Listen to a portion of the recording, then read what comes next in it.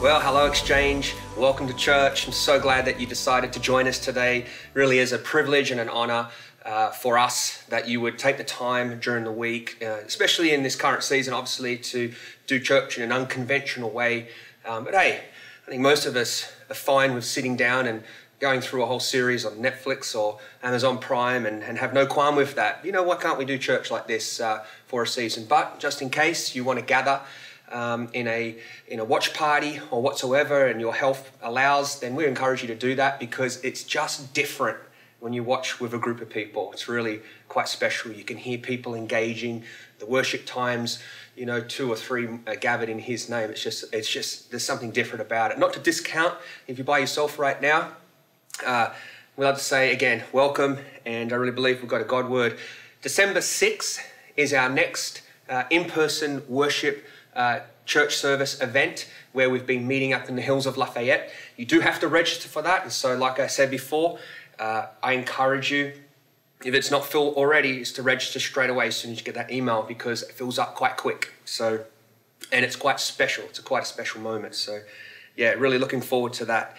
Well, I heard a story this week of a burglar that broke into a house. It was late at night, and he had his spotlight, his little torch. And so he went into the house and he's looking around for valuables. And he in the darkness, he hears a voice say, "Jesus is watching you." But he looks around and he's startled, and he's not sure whether he really heard that in his head or not. And so he kind of dismisses it, thinks it's not real, continues on trying to find valuables. And anyway, he's halfway through unplugging the stereo and all the wires at the back, and then he hears again, "Jesus is watching you." This time it was distinct. There's clearly someone in the room, and so he shines his spotlight around, tries to find, and he lands on a parrot. There's a parrot there, and he says, "Hey, did you say that?" He said, "Yeah, I'm trying to warn you. Jesus is watching you." He goes, "Oh man, I don't feel guilty. You can't put that on me." He goes, "Who are you to tell me that Jesus is watching me?" And he goes, "Hi, I'm Moses, and I'm just trying to warn you. Jesus is watching you." And so the burglar kind of says, "Moses," and has a chuckle to himself. What kind of crazy owners would name their pet parrot Moses? The parrot says, the same kind of crazy owners that named their Rottweiler Jesus. I hope you enjoy that. I'll just give you a moment more to laugh, because I'm not hearing anything in here. Well, I'm excited for the word today. I believe that God's given me a word for Exchange. Believe and trust that we would open up our hearts and let the Holy Spirit speak to us. If you're hearing us for the first time, welcome. And we just want to encourage you. It's not necessarily always about the person who's communicating the word. It's also the Holy Spirit who's partnering and revealing his word. The Holy Spirit does and will and can and still wants to speak to every person today. And so encourage us to always open up our heart and be listening, tuning in to the frequency of the Holy Spirit and what he wants to say to us today. I talked a few weeks ago about our identity, and the conversation was around the thought that we don't have the burden or the responsibility of defining our own identity in terms of who we are. I believe that responsibility and that weight and that burden has already been done by God. God knew you in your mother's womb. He knit you together. He knows how many hairs are on your head. And for some of us, he knows how many hairs are on your back. He knows exactly who you are. He created you. You've been created by God, and therefore your identity has been established by God. And therefore it is my responsibility to discover my identity. Now, I believe there are 3 things. There may be more, but here are 3 things that God spoke to me that God has already defined for us. The first one is identity, as just explained. The second one is righteousness. And a simple definition of righteousness is being right before God, what it means to be right before God. Righteousness has been defined by God, not me. I don't get to declare what is right before him and what is not right before him. The next one is sin. And sin a biblical definition, basically means is missing the mark of God's perfect standard, missing the mark. Sin is not defined by me. It is defined by God. I don't get to say because of how I feel, because of where I grew up, because of my environment, because of the people I know, the experiences that I've had, or whatever I've gone through in my life. What is sin? Sin is defined by God and God alone. God defines our identity, and so therefore we discover our identity in him. But what happens? What happens when we tell God who we are instead of God declaring who we are? What happens when we try to tell God who we are instead of allowing God to declare who we are? Well, that would to me, that would be like going to IKEA and purchasing the most complicated pieces of furniture that they have, that comes with 7 boxes, that has no instructions, that has no diagrams, that has no pictures, except for maybe one picture of Liam Neeson's face from the movie taken and the words below that say, "Good luck." It would be a catastrophe.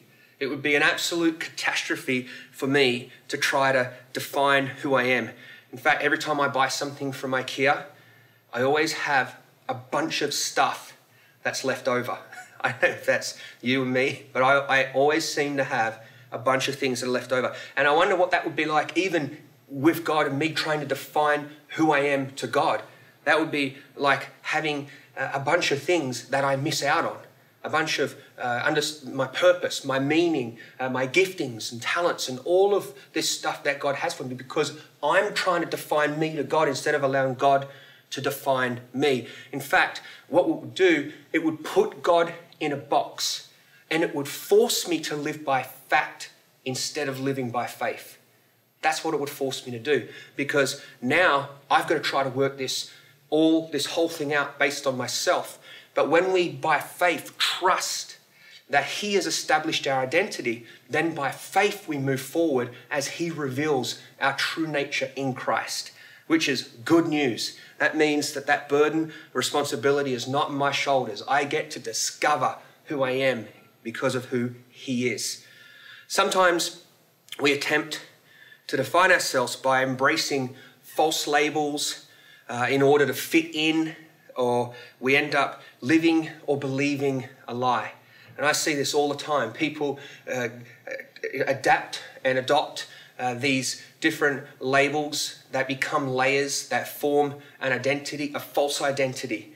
And it's usually, more cases than not, built on a platform or a foundation of fear, insecurity, frustration, anger. I've often heard people say things like, you know what? I just got tired of feeling guilty. I got frustrated with people, and this is it. This is who I am. You just have to accept and embrace who I am. Well, I'm here to say, who gets to decide who you are? Not you.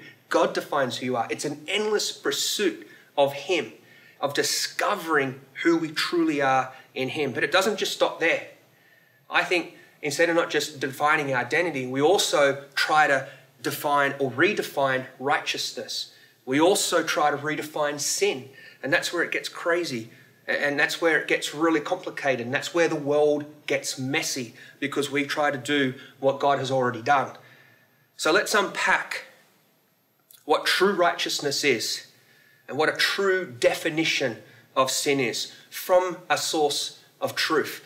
But to do that, I'm going to have to go up to a big picture level. We're not going to get in amongst the weeds here. We're going to have a look at the 300-foot view. It's a difference between, I guess, being a player on a team, in a sport, on the field, in a position, versus being the coach. Let's take the coach's look at this. And this may seem a little obscure that I'm coming from a blind side here, but this will all tie in and make sense.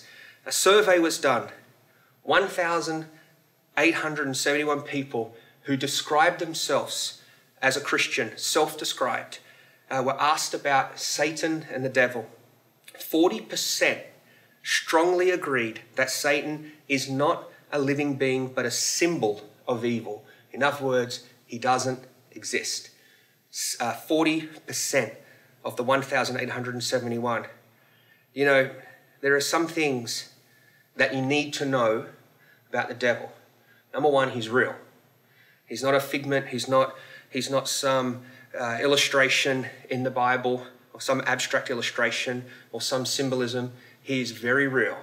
He was, second thing you need to know, or a bunch of things that you need to know, unlike how he is portrayed in Hollywood, he is not this big horned, red cape, pitchfork. The Bible actually says that he was one of God's most beautiful creations. So think more good looking. Think Chris Hemsworth or Brad Pitt or Pastor Mark. He was so beautiful that his own beauty deceived him, and he wanted to be worshipped because he believed in his own beauty. His beauty became his corruption. It became his own selfish desire. You need to know that he was kicked out of heaven and he was sent to earth. And then the Bible says in Revelation 5:11 that he brought a third of the angels with him. Now, you need to know this about the devil. He hates what God loves. The devil hates what God loves, and God loves you. He loves you. The first thing that the enemy did when he was kicked out of heaven and God sent him to earth, he was kicked out of heaven. He went into the Garden of Eden and he deceived Adam and Eve, and then they were kicked out of the garden. He hates what God loves, and God loves you. The enemy hates what God loves. And how does he do that? He deceived. How did he do that? How did he deceive? This is what happened. Genesis 3:5 says, "For God knows that in the day," and this is basically what has happened here, Satan has been talking to to Eve, and he's tricking her and trying to basically say God's a liar, and that eating this fruit here is going to it's going to make you like him. So it says, for God knows that in the day you eat of it, your eyes will be opened and you will be like God, knowing good and evil. Isn't that really interesting right there? That it says that you will be like God and you will know the difference between good and evil. Or shall I say, righteousness and sin. Righteousness and sin. If I was the enemy and I hated what God loved, I would have one goal. I would want to separate people slowly from God. I want to dislocate them from God's purpose, his promises, and his plan. That's what I would do if I was the enemy. If I was the enemy and I wanted to separate people from God, I would slowly but surely, over time, I would change the definitions of righteousness and sin. Now we're tied back in again. Righteousness and sin. And this is the enemy's plan, is over time to change the definition of righteousness and to change the definition of sin. Isaiah 5 verse 20 says, "Woe to those who call evil good and good evil, who put darkness for light and light for darkness, who put bitter for sweet and sweet for bitter." That's not bad for a book that was written thousands of years ago. The wisdom right there, that we know what's happening in our world today is so many things are being redefined by the world. So many things have been turned upside down. What was once considered sin is now considered good. What was once unrighteous is now righteous. How things have flipped. And people believe it. They believe it partly because that's all they've ever heard. And maybe it was the first thing that they heard and it's sunk in, it's part of the culture, and now we just believe it. We accept it. Why? Because we understand it, it's comfortable and it's safe. But is it true? Is it true righteousness? Was that real sin or was it not? What is sin? Who gets to define that? Do I get to define it? Meaning that I want to say, I'm God? Because the moment I start trying to define my identity, the moment I start trying to define righteousness and sin, I'm declaring myself a demigod. I am my own God. And when Satan did that, he was kicked out of heaven. I would convince people, if I was Satan, that man's law, instead of God's law, defines righteousness. Now I want you to catch that, it's really important. I would want to convince people, if I was the devil, that man's law, instead of God's law, is what defines righteousness. In other words, instead of looking to the perfect standard that God has in the Torah, the perfect law of God, what it means to be right before Him, I would get men to stop looking at that and start looking at the law of man. Now, I'm not saying that the law of man is bad, but I'm saying it's incomplete. I would convince people that laws of man that were written by man are how you define someone as good or a bad person. In other words, man decides what's good, not God. That's what I would do. That's what I would do to convince people. Man tries to make these laws, man attempts, but let me read you right now some laws that man have written, and this is in America. These are laws over time. I'm not sure if all of these are still active laws today. In fact, I think most of them probably are, because how often do they do away with a law, correct? And so here are state by state, not every state, but here's a bunch of them that are actual laws today, made by man. And this is what I would do if I was heading. I'll get man to look at man's laws to define what's good and who's good and what's righteous and what's unrighteous. Kansas right now, in Kansas, hitting a vending machine that stole your money is illegal. That's a law. Indiana, no one may catch a fish with his or her bare hands. Sure. Alabama, bear wrestling matches are prohibited. You can look this up. This is an actual law in America right now. In Alaska, moose may not be viewed from an airplane. I'm sure there might be a logical reason for that one, to scare them or displace them, but it's a law. In Connecticut, it is illegal for a barber to hum a tune while he's cutting your hair. I wonder what went down to establish that law. In Georgia, no one may carry an ice cream cone in their back pocket if it's Sunday. Saturday's good, but if it's Sunday, no ice cream in the back pocket, or the police are going to come knocking.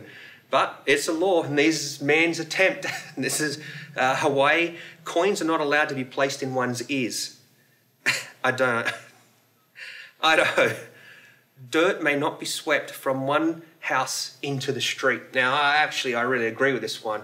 I'm not going to say who, but one of my neighbour's gardeners for a while there was blowing all of the leaves and all of the leftover cut of the grass right into my house. 3 times I told him to stop doing it. Well, I took things under control and I blew it back one day. Anyway, probably not Christian of me, but I did. New York, it is illegal to congregate in public with 2 or more people while each wearing a mask or any face coverings which disguises your identity. I hope they have taken that law down right now, because everyone's got a mask on. Rhode Island, no person may bite off another's limb.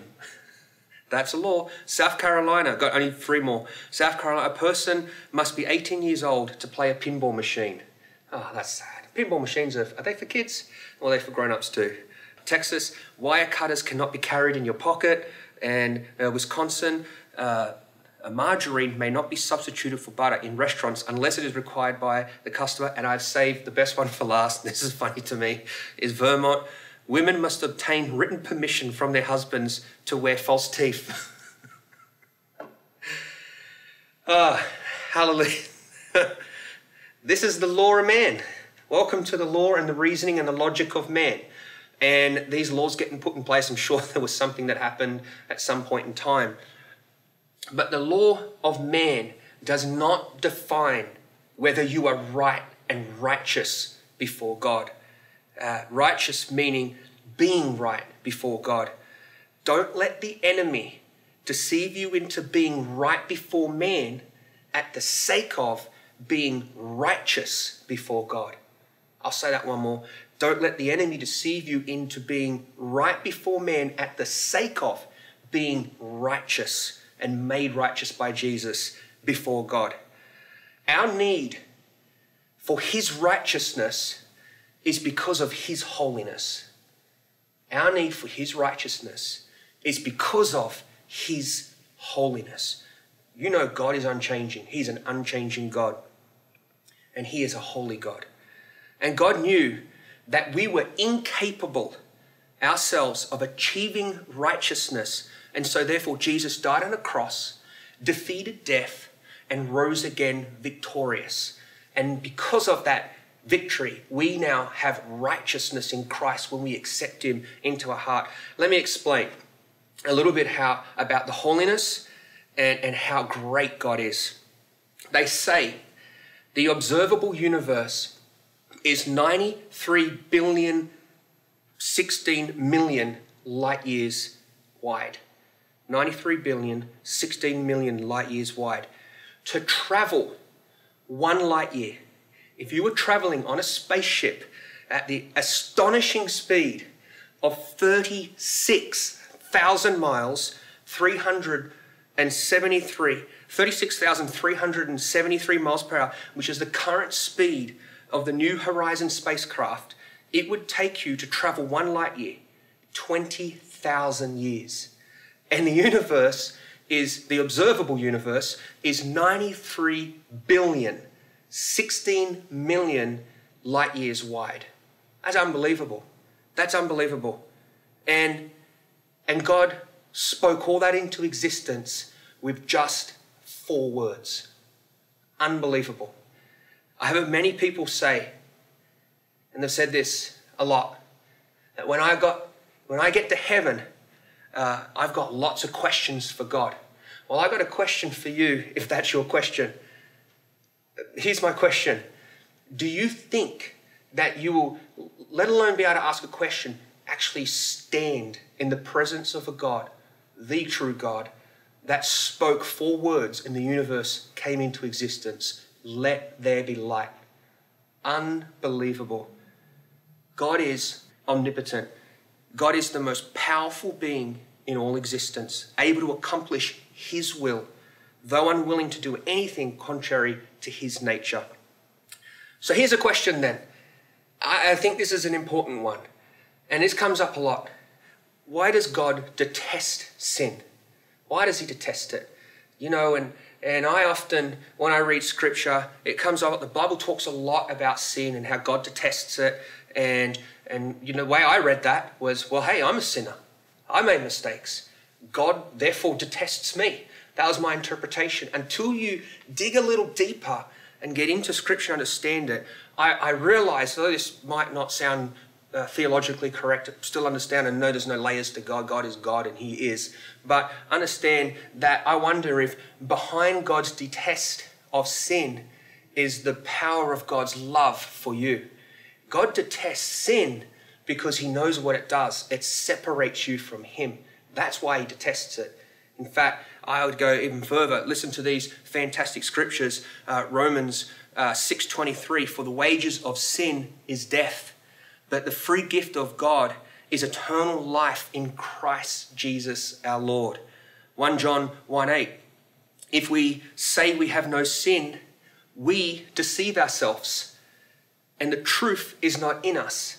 If we think that we're perfect, it's not possible. Behind God's anger at sin is God's love, because God knows that you are at stake.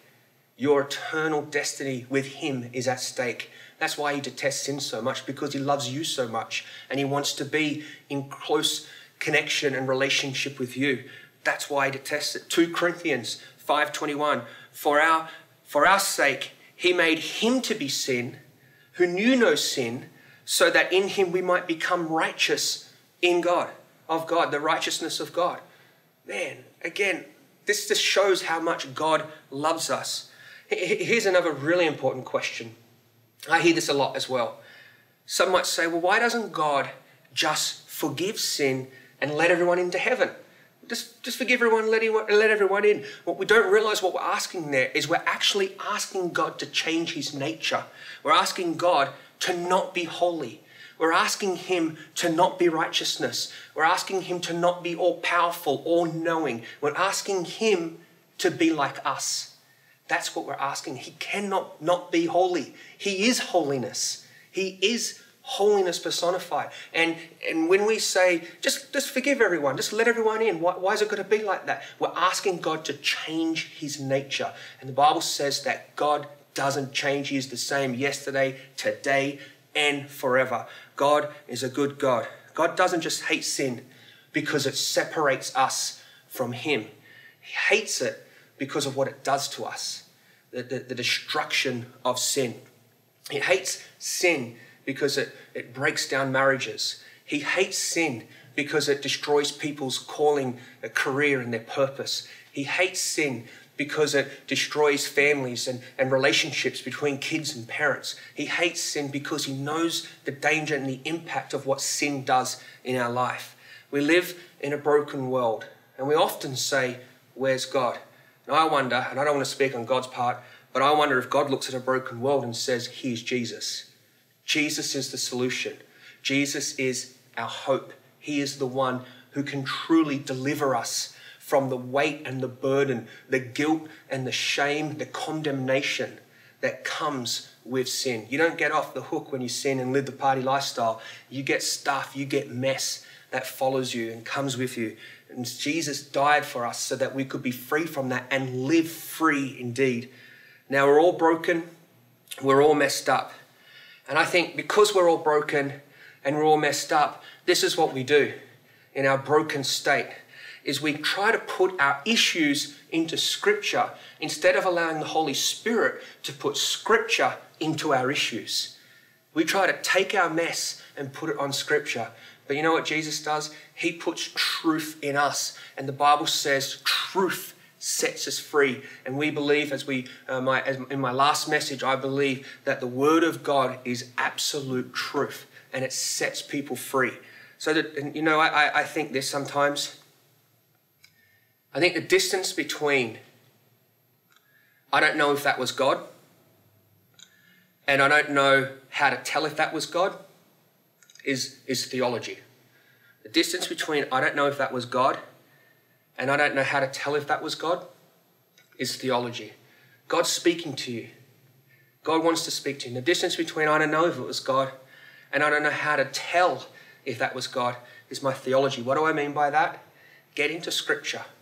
Allow truth to set you free. Who is truth? Jesus, it says, he declares, I am the way, the truth, and the life. And no one comes to the Father but through him, but by him. He is the only way. There are many ways to Jesus, but only one way to God. God will use, the Holy Spirit will use anything to get you to Jesus. And Jesus will get you into heaven, into relationship with God. I believe that is our purpose and our destiny. The enemy wants to come and steal, kill, and destroy. But he's not blatantly obvious. Because if he was blatantly obvious and turned up in your bedroom with the horns, and actually as you turned up in your bedroom as a ripped Liam Hemsworth, maybe that would deceive us. But if he turned up in our room and it was just obvious, I feel like if I saw the devil in my room, it would just motivate me like nothing. You know what? The enemy's not like that. He comes in like a thief in the night, and he steals, kills, and destroys. And little by little, over time, with just the right amount of truth on a foundation of deception, he changes the definition of what sin is. He changes the definition of sin to a point where we get comfortable with it, and we think it's okay.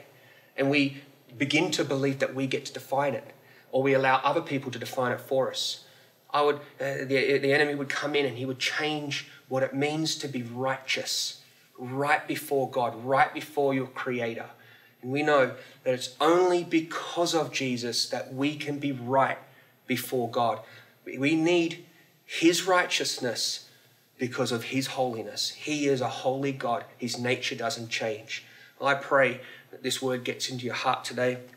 I pray that we take a step forward in this journey where we keep believing and by faith and establishing that point. We're not just living by fact, but we're living by faith that the Word of God is truth, that it's absolute, and it shall not return void. It's powerful. It will change my life.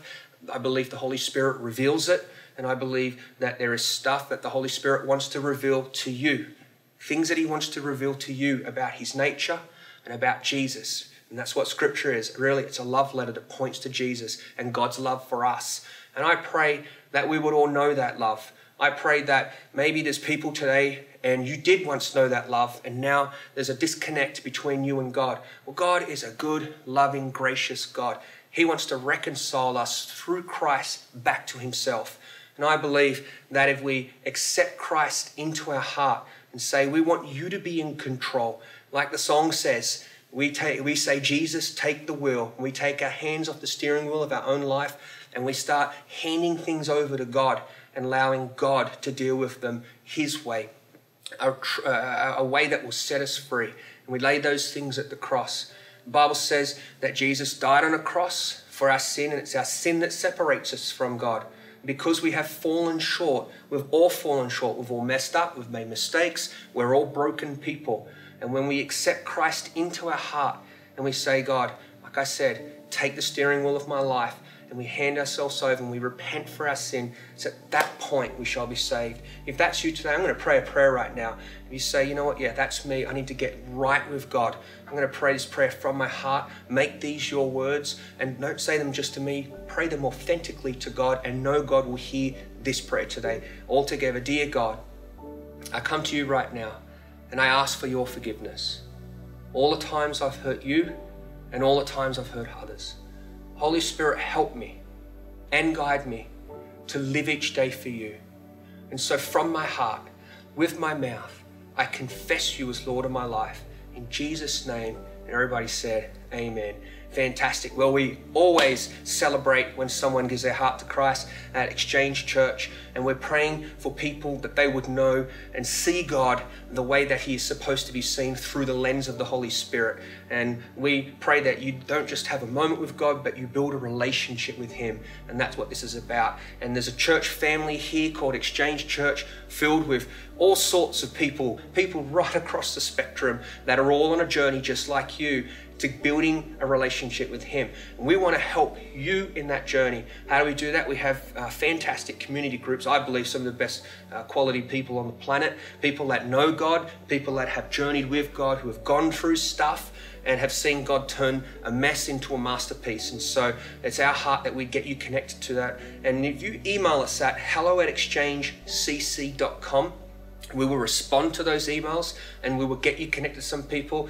I want to tell you, if you're listening to this as a regular viewer, people have been emailing all over the place. People, in fact, we're having dinner tonight with a new couple to church, and there's a bunch of new families that have joined Exchange. And so what we're doing here is working. People are listening, people are hearing about how much God loves them. And so we want to thank you again for all your support and prayers and belief in what it is that God's doing. Other than that, don't forget to register. December 6th coming up, it's our next outdoor event, and we pray that it's going to be a time again together where we can just worship. And there's something about when God's people come together in faith, something about when men rise up with a spirit of faith in their heart and lead in worship, in vulnerability and transparency to God.